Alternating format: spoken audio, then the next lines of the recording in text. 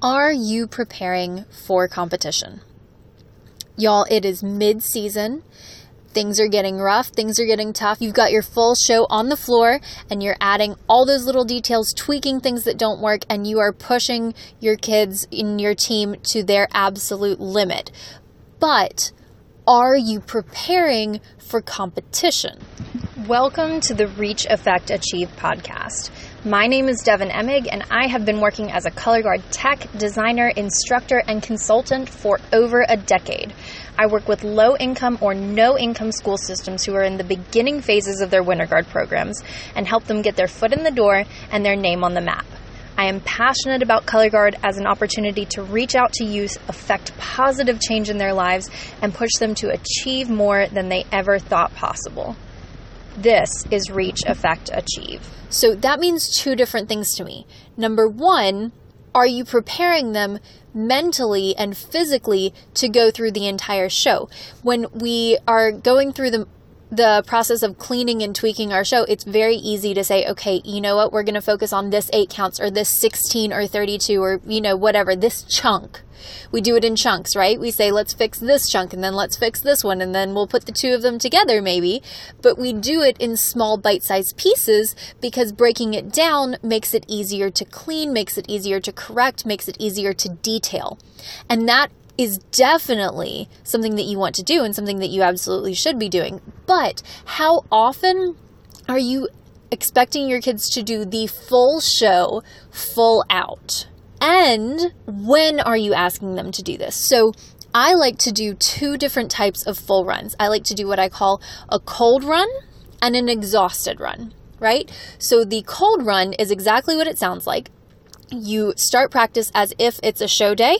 You give them a couple minutes to stretch, to do body warm-up. You give them a couple minutes to do their equipment warm-up, and then you go and you do a full run. You pull the floor, you open it up, you do one straight through, no stops run, and just go until it's done. And whatever happens, that's what happens. And then from there, you can go back and pull pieces out that were just absolutely disastrous or, a little less than perfect if you're doing really well for yourself. But you pick the worst parts out of that run and you focus on those and you spend a couple minutes detailing that before you get into what you've actually planned for the day.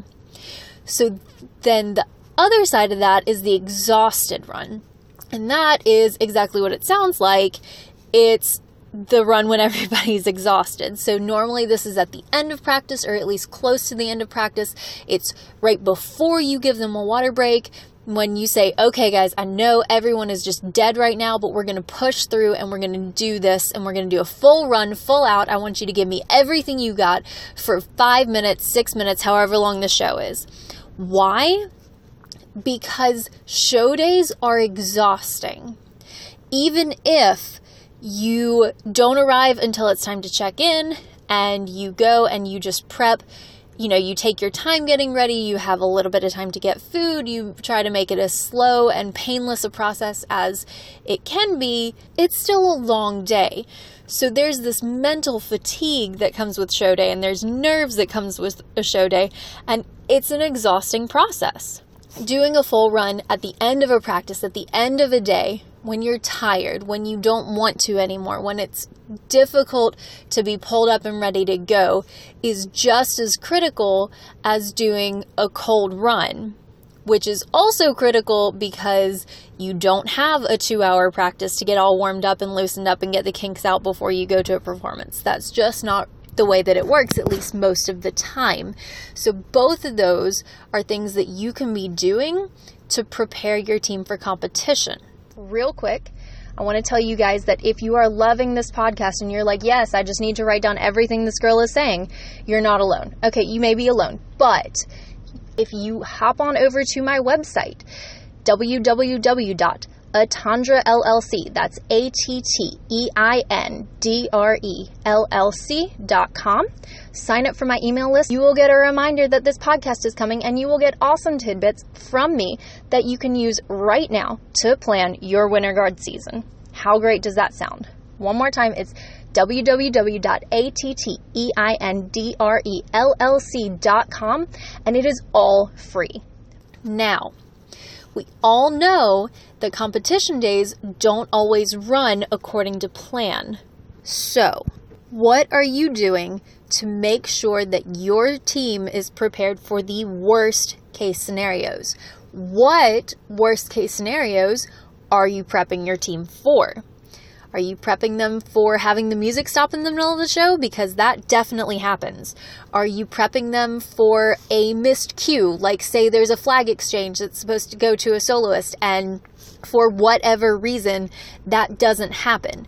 Do you have a plan for that? Do you have a plan for someone being out? Guys, there is flu, strep, plague, you name it, we've got it. Broken ankles, broken wrists. Like, it's a dangerous sport. So if you are missing a cast member for whatever reason, what is your team going to do? Have they practiced that? Have they practiced for an unexpected, oh, so-and-so can't make it today? What happens, right? When we're talking about cadet groups or our younger groups, what happens when you walk in to an arena and it's 11 o'clock in the morning and there are like 5 people in the stands and no one is clapping? What happens when the soloist drops her rifle toss and it makes a big clang on the floor and everyone in the audience goes, oh, or oh, or whatever the sound effect is of the day?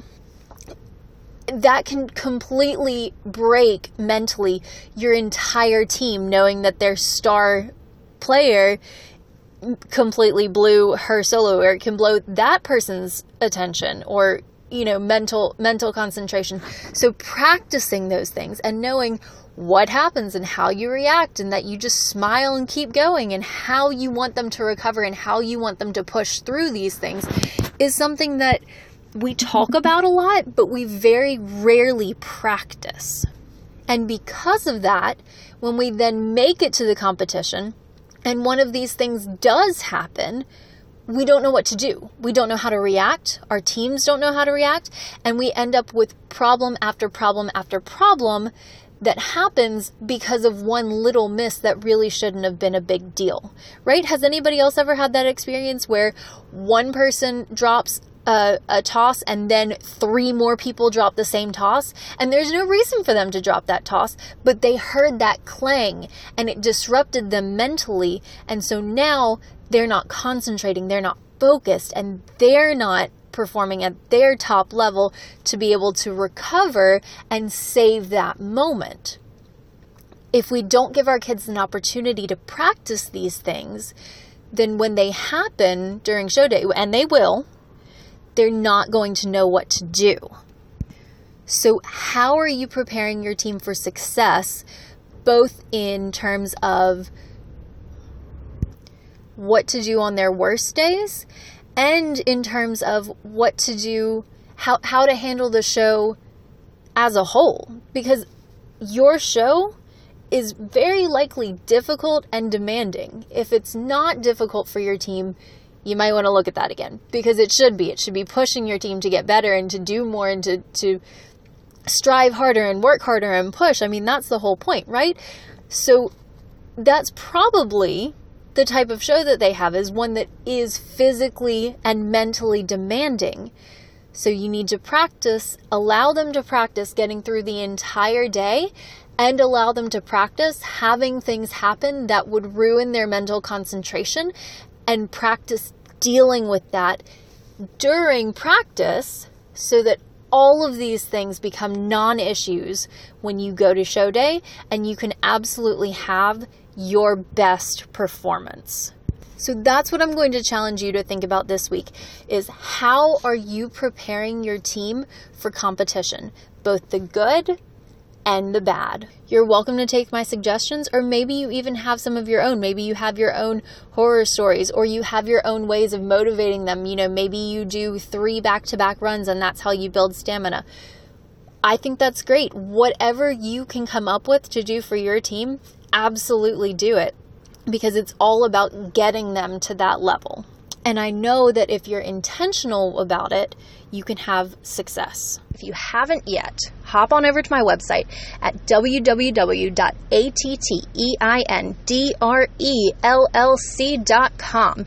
Sign up for the email list. You will get an email from me in your inbox. You can also find me on social media at Atandra on Facebook or on Instagram at reach.effect.achieve. That's effect with an A.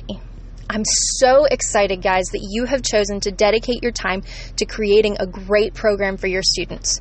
I look forward to seeing you take the floor in competition.